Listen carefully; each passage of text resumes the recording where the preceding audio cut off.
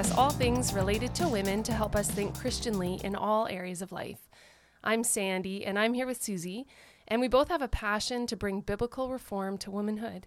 I have a background in music and education, and Susie's training is in theology, biblical counseling, and women's ministry. And if you're just joining us, we've been making our way through Proverbs 31, the beautiful picture of the honor given to a godly woman. Proverbs 31:14 is where we're landing for this episode. And this verse says, "She is like the ships of the merchant. She brings her food from afar."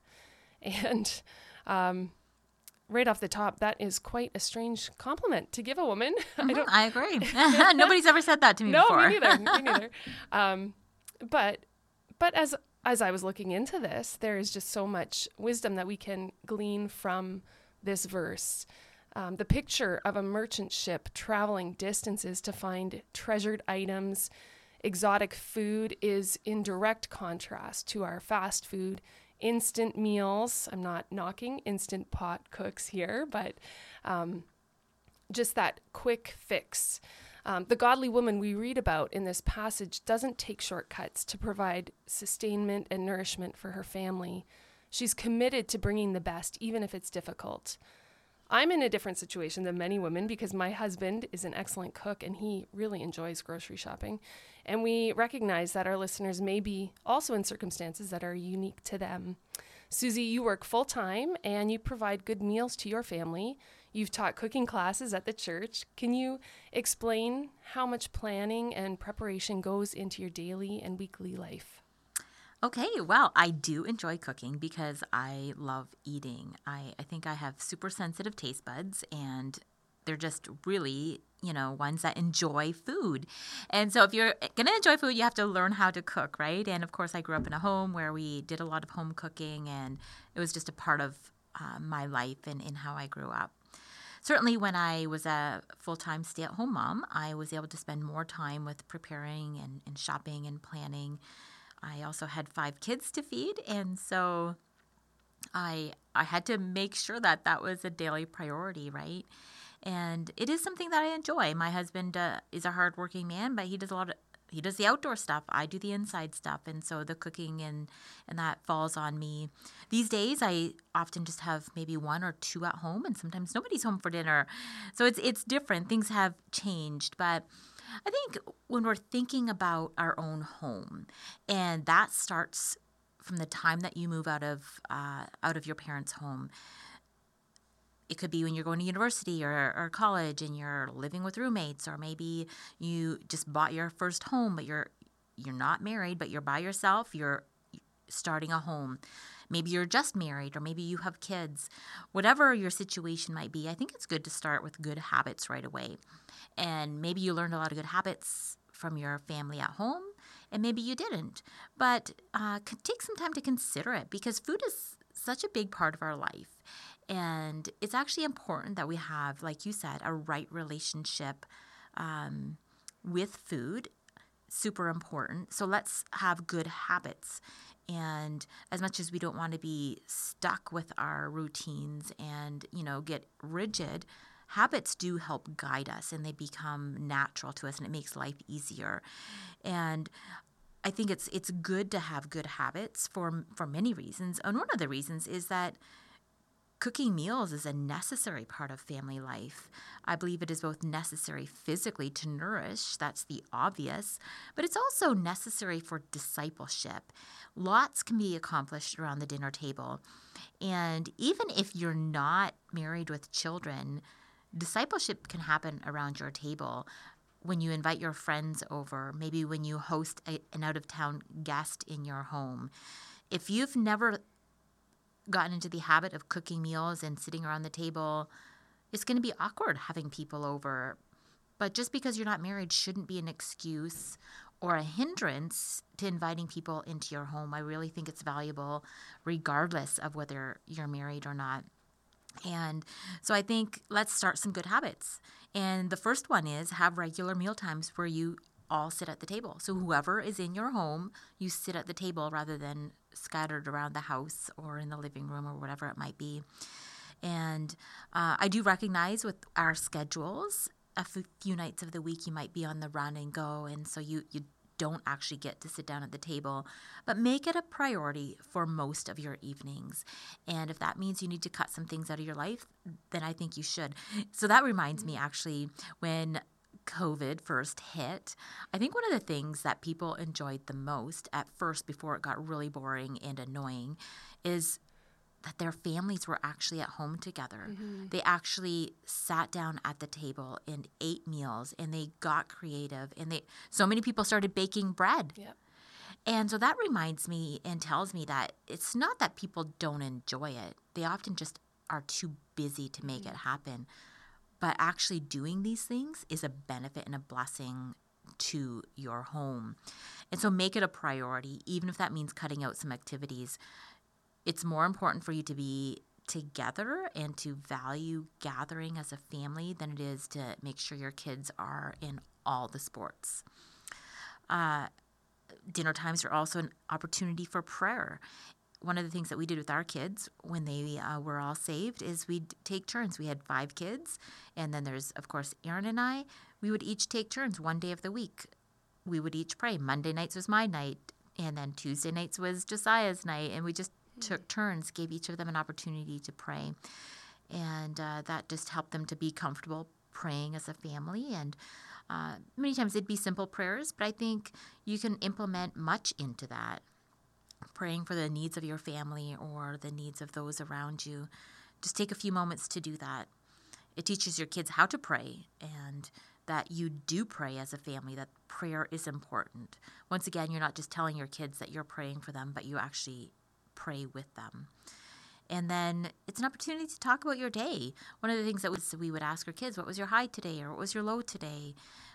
And just naturally, you're going to start talking about what happens, and they get to know you, and you get to know them. It's an opportunity for jokes. I know my husband, most people that know him, he says a lot of jokes. So our dinner table can get a little crazy sometimes. And that's when I step in and have to kind of subdue things. So mother and father are both important, right? I value the jokes. I love laughter, but sometimes, subduing what's going on is important too. So balance. We all have our role, right? And I think it builds routine and consistency into your life. That is so important. And in this world where we're so busy and there's so many opportunities, it's that reminder that sometimes you just need to sit down and be consistent, have a routine, and it's actually a good thing. It's not limiting, it's actually freeing to be able to do that. And the importance of gathering, whether your kids are little or older, whether it's just you and your husband, or maybe you're alone, meal times are meant to be enjoyed. And maybe if you are alone, most of your nights are alone, but maybe that's the motivation that you need to invite somebody into your home so that you're not alone every night. And then, of course, I think having a rule like no cell phones at the table. You can stay away from your cell phone for 30 minutes, right? And no TV. We never did that. We never had the TV on while we had family dinner. So many people have TVs going on nonstop. I think we need a break from that. And then fellowship. And this is an opportunity where you encourage people to come into your home and with you. Once again, it helps if you've practiced maybe cooking a few of your own meals. And whether it's you or your husband or whoever it is, it's nice to be able to bring someone into your home with a home-cooked meal. When it comes to cooking meals, it doesn't have to be fancy. I really am a big advocate of that. I think many people are intimidated because, well, once again, it's probably the Instagram influence, and what would we call them? Foodfluencers, maybe, that they cook all these fancy meals, and it gives us the idea that if I'm going to have a meal at home, I have to put on this big fancy spread and make it look all decorative and designed and set my table in such a way that it looks like it just came out of a magazine. And hey, you know what? Once again, I think that's great. I think beauty is a beautiful way to express the beauty of God, but it's not necessary, especially on a regular basis. Don't put that expectation on yourself. It's better to cook a simple meal that your family can enjoy rather than running out and grabbing pizza for the 5th time in a row than to have that expectation that you have to have something fancy. So even if you find 7 meals that you can do and rotate them in weekly, that's still quite a bit of variation. That's better than 5 nights of pizza, right? Yep. And at the same time, I would say cook a variety of foods and don't have chicken every single night unless, of course, you're allergic to chicken or pork and beef. My daughter actually right now, she's nursing her baby, so she's actually off pork and beef. That really helped her with the baby. The baby's very content with chicken and fish. So she's not eating those things. So she maybe has a little bit of a limited variety of foods. But if you are able to, I just strongly encourage you to introduce a variety of foods to your children. Have them try new things. So I'll tell you one thing. I have a friend. She's actually my daughter's ages, and we have a little joke going every once in a while. I'll talk to her about, what have you tried that's new these days? So it's kind of like what do we call it? Try a new food Friday. And when she's with me, she'll try new foods, which is fantastic. She doesn't necessarily love them because she got into the habit of eating chicken, essentially. That's what she eats, chicken and pasta, I think. Yep. But when she's with me, she'll try new things, and I always encourage her to do that. And I think it might be too late for her. She might never really love a variety of foods. But I hope that it reminds her that maybe she can introduce new foods if she is able to have children. But if you're that woman, I would just encourage you to stretch yourself, be willing to try new things, and then be devoted to teach your kids to try new things as well. When my kids were young, I'm pretty sure I did this one time because I had a really bad meal. I gave them lentils, and it was one of the first times I cooked lentils, and they weren't great. They were very bland. And so I did have to give them the freedom to not enjoy them. And I think it was at that point, I'm pretty sure I did this, and if not, it would be a good idea to do this. I gave them the opportunity to say, put down on a list, I think it was 3 things that they didn't like. The reality is we're not going to like everything. We all have different taste buds, and there's certain things that we just won't enjoy. So I gave them the opportunity to have 3 things on their list. So if I had made a meal with those three things, they wouldn't have to eat it. But everything else they had to eat. And my kids are not picky eaters. They eat pretty much everything. And they don't necessarily love everything, but they're good. They're not fussy. And I hope to think that me giving them a variety of foods, not giving them an option, was one of the things that helped them to enjoy a variety. I think that's only a blessing, especially if you're going to be hanging out with people. If you're going to be invited into other people's homes, you have to be willing to try new things.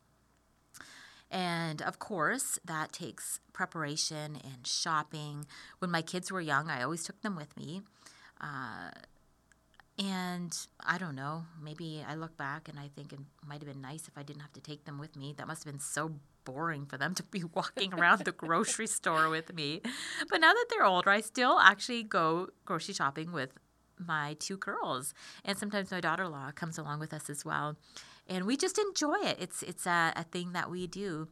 My youngest daughter likes to come along when she's able to. She's still in school, so she can't always come. But she likes to know what's being bought, what's available for the week. And it's actually helpful having her there because I get into a routine of just buying all the same things, and she helps bring variety in. So I enjoy it. It is something special. But I do like to get a good deal. I somewhat plan, depending on your needs, plan around what's on sale that week and buy those meats. Buy the meats that are on sale or the vegetables, the fruits that are on sale, and plan your meals around that. I think having somewhat of a meal plan is also valuable. It helps guide you, or on the day that you've had a busier day than usual, it's like, okay, well, I've already prepared to make this meal. I just actually have to do it now.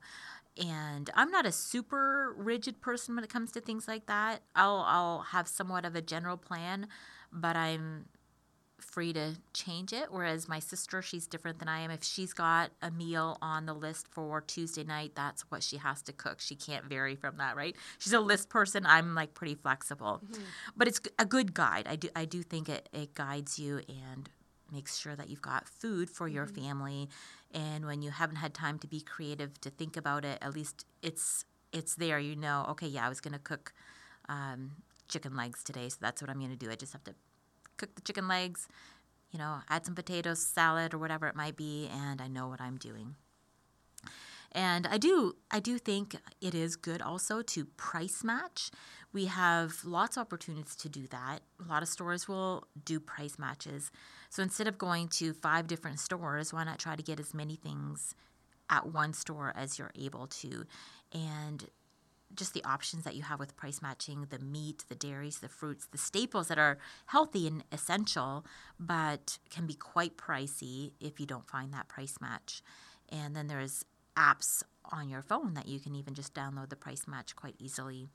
So that, I think, being planned, being prepared, and then being consistent, having a variety, it's just a good way to set a good habit for your family.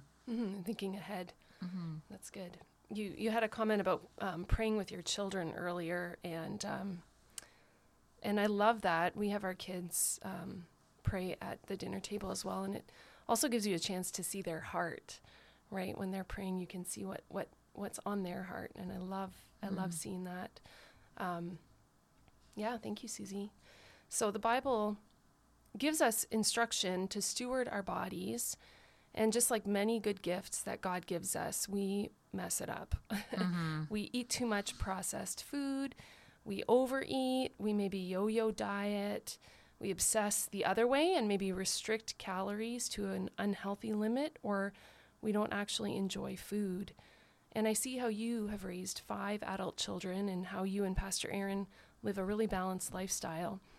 How have you parented your kids to have a healthy relationship with food?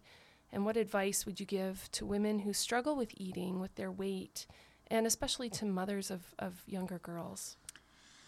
Yeah, this is a big question, and I certainly haven't done it perfectly. Like I said, I do love food, so I have to be constantly reminding myself as well to use food properly.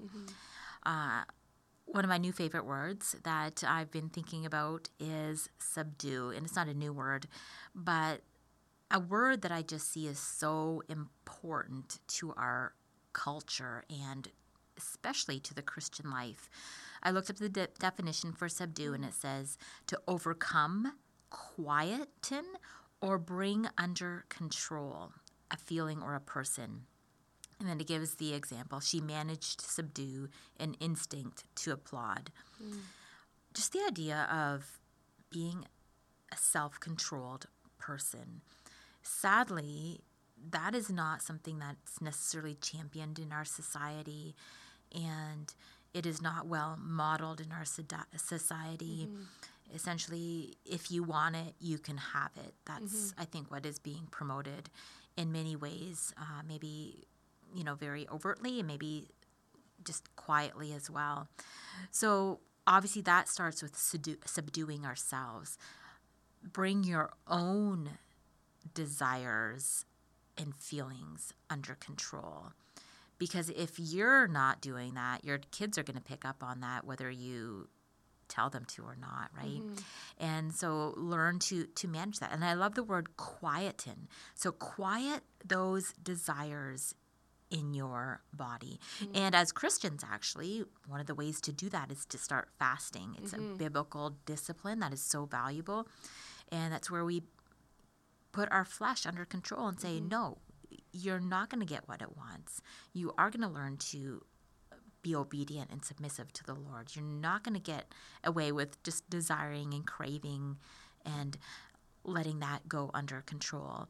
And so if that's what you need to do, start by fasting. And in fact, I think that's a good habit to have, whether you need to or not. Once again, it's definitely something I need to do more in my life. I think it's a very valuable thing. And then we subdue our children. And if you notice that you have children that are uncontrollable, whether it's their emotions or their attitudes or their behavior, or maybe it is their eating, they need to be subdued. They need to learn to control. And I think if you help them subdue one area, it's going to teach them to subdue the other areas as well. And that's our job as parents, to teach our children, right? Sometimes we see adults who have no self-control. They're emotionally out of control, they're relationally out of control, and it's evident that they're out of control with their cravings as well, and they might even be involved in substance abuse. And yeah, it's hard to see that. It's sad, but and they're, as adults, they are now responsible to learn to subdue. But many times that's a problem that started way younger when they were children, and their parents never said no, or their parents never said that's enough, or their parents said let's eat this instead of that. And sometimes that can be just parents wanting to be generous. Parents that might have a lot, they might have unlimited resources, and they just have a very generous spirit, and they want to give their children everything they want. It might come from a well-motivated heart, but it's actually not a good thing to do. I think we need to subdue our children. And this is a habit that will really benefit them as they grow into adults. So with that, we also have to provide healthy options. We can't expect them to be healthy if we haven't provided healthy options. When my kids were packing their lunch for school, I would always put at least one fruit in there. And when they started making their own lunches, I would tell them they had to put one fruit in there. Other than that, they could put some treats in there, but they had to have one fruit and a sandwich. And then, once again, that idea of a right relationship with food. I have to be careful myself, right? Because it's like, oh, I need a coffee. But I'll correct myself when I say that, because I don't want to teach myself that I need coffee. And I don't want my kids, even as adults, to hear me say, I need a coffee. I don't need a coffee. I need the Lord Jesus Christ and Him alone. But there's times when I really enjoy a coffee, and it's okay to enjoy food. I think we need to remember that. Sometimes we can be on these yo-yo diets or be so focused on weight loss that food becomes almost like a vice for us, and it shouldn't be. Food is meant to be enjoyed. God has given it to us as a gift, but let's not use it as a reward. And one big thing, I think, especially probably as women, we use it as comfort, right? And we might have had a stressful day or a very exhausting day, and then we sit down at night and we take all those things that we shouldn't. A scoopful of Nutella or a bag of chips or a big bowl of ice cream, whatever it might be, to comfort our exhausted soul or our burnt out soul. And so we have to be careful about that, and then also careful that that's not how we're primarily comforting our children either, right? We want to make sure we're enjoying food and making sure that we're talking about it as nourishment, but it's not a reward and it's not comfort. And just being careful about that. And then the other thing that actually I felt very awkward about at first, but my husband would do this, is to talk to the children about weight. So if you have children that are either one or the other lazy and then overeating, or maybe eating too much junk food, and then you're beginning to see that weight gain, especially in those preteen years where their bodies are changing, you as a parent should actually talk to them about that. I think that is probably so anti-culture, because it's, the unforbidden rule that you should never, ever talk to anybody about their weight. But these are our children. And I do know that different family genetics can be different. And so some people are bigger than others, and it's not about all reaching one specific, clothing size. We can't be obsessed with that. But if your children are gaining weight, we should talk to them about that and help them to set up healthy eating plans. Make sure that we're encouraging them to be active. And yes, let's enjoy food. Let's not talk about it all the time, but sometimes it's necessary to talk to them about it. And you will actually benefit your children by doing that. It's one of those things, I think, as well, that if you suddenly see a change in your child's eating habits, you should be aware that there's probably something going on. And children will either start eating too much, or they're going to stop eating when they're going under stress. And many times kids that have been traumatized, maybe through sexual abuse, they'll start eating. Maybe they'll start eating food and that's their only way to comfort themselves. And you should take note. If your kid suddenly starts eating a lot, or you're sensing that maybe they're sneaking food, that's a good sign there's something really, really wrong. And talk to your child about it. Don't be afraid to ask the tough questions. Another response can be to stop eating. And that's another reason why it's so important to actually sit down at the table with your children, because then you'll see if they're not eating all their food, or if they're always saying, oh, I'm not hungry. But if you're always here, there, and everywhere, how are you going to notice these things? And that's one of the ways that children sometimes take control of their life. If they've lost control, maybe it could be the loss of somebody important. It could be a death in the family, or it could be abuse, or who knows? There could be other stresses just happening in their friendships. But food is a good indicator that something else is going on. So take note and talk to your kids about that, and then help them to cope and manage whatever their stress might be. Help them to process it biblically, and then also guide them to have a good relationship with food, using it properly, not as, something that they have no control over, but not something that they feel like is a bad thing either. Food is not sin. It's only when we overeat and become gluttons that it becomes sin. Great advice.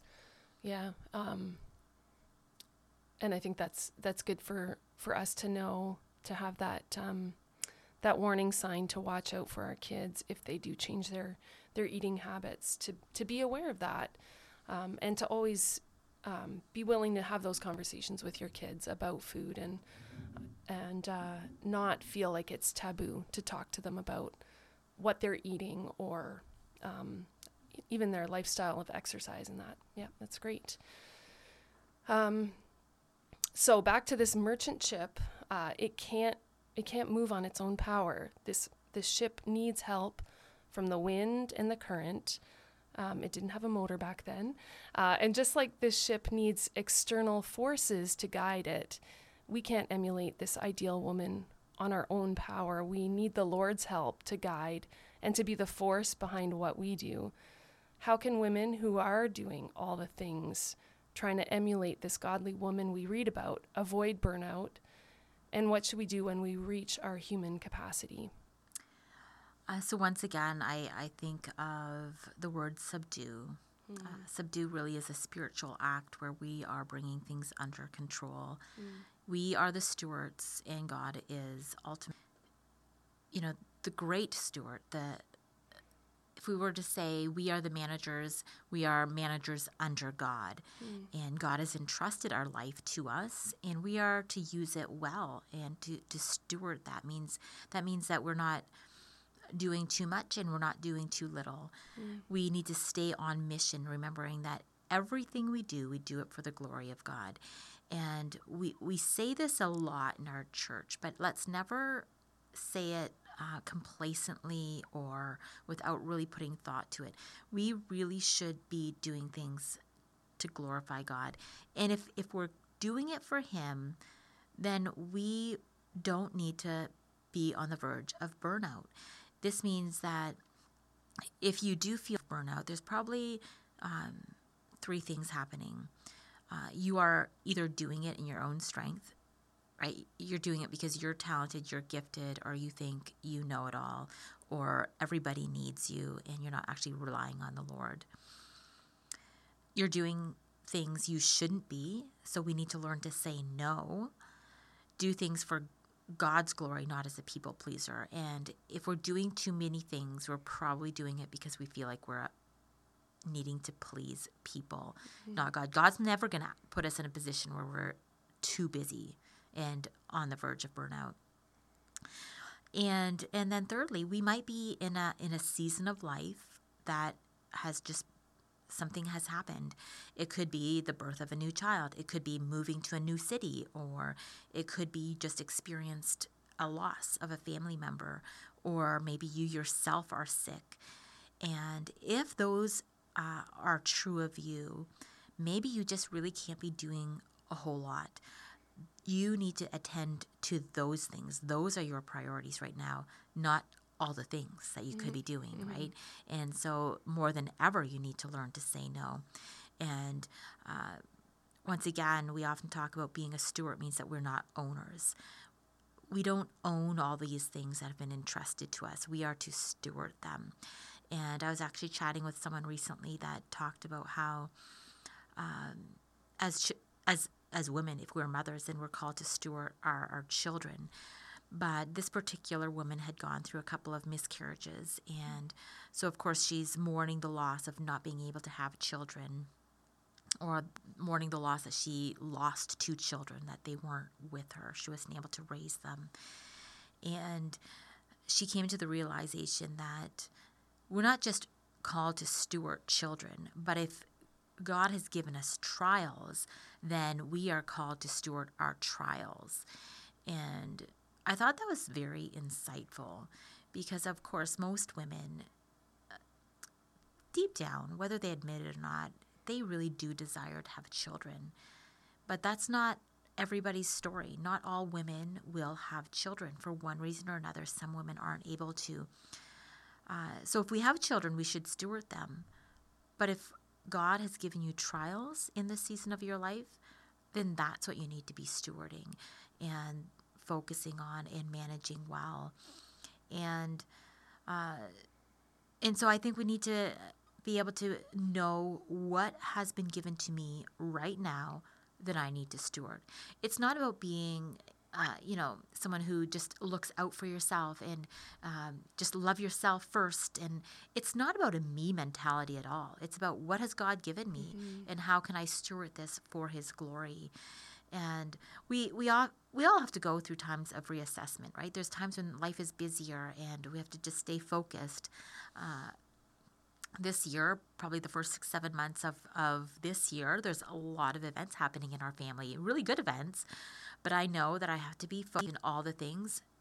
I'm thinking one event at a time. I want to make each event special for the person that we're having the event for. I want that person to be honored.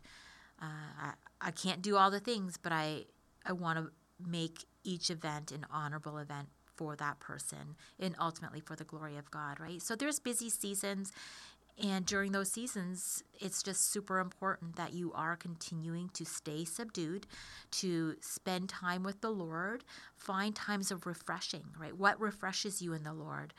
Certainly you need to be in His Word and in prayer. Take time to rest, to sit down, take a breather. You don't have to be just go from, sun up till sundown. There's moments where you can just take, even if it's 5 minutes throughout your day or 10 minutes here, sit down and enjoy just the beauty of looking outdoors, or go for a quick walk, or call a friend, or whatever it is that helps you to feel at rest. Take time to do that even in your busy seasons, and you'll find that you can actually do a whole lot more than if you just go all the time. And remember, you're a steward. Learn how to subdue your desires, your feelings, your emotions, and ultimately do it all for the glory of God. I love that. I love the word subdue. And it, brings us back to, I think a lot of the things that we talked about today, having that self-control and not getting overwhelmed by all the things that are happening in your life, or looking around our country right now. Even it can feel overwhelming, but just knowing that God is a God of order and not chaos, and to just be still and have those times of refreshing. That's a great word. Thank you, Susie. Well, we hope this conversation has been beneficial to you and that you've been encouraged to find some practical ways to live this verse out. So please join us again in a couple of weeks as we continue to look at the Proverbs woman and how to apply these truths in today's context. Join us again in rebuilding biblical womanhood from the foundation up.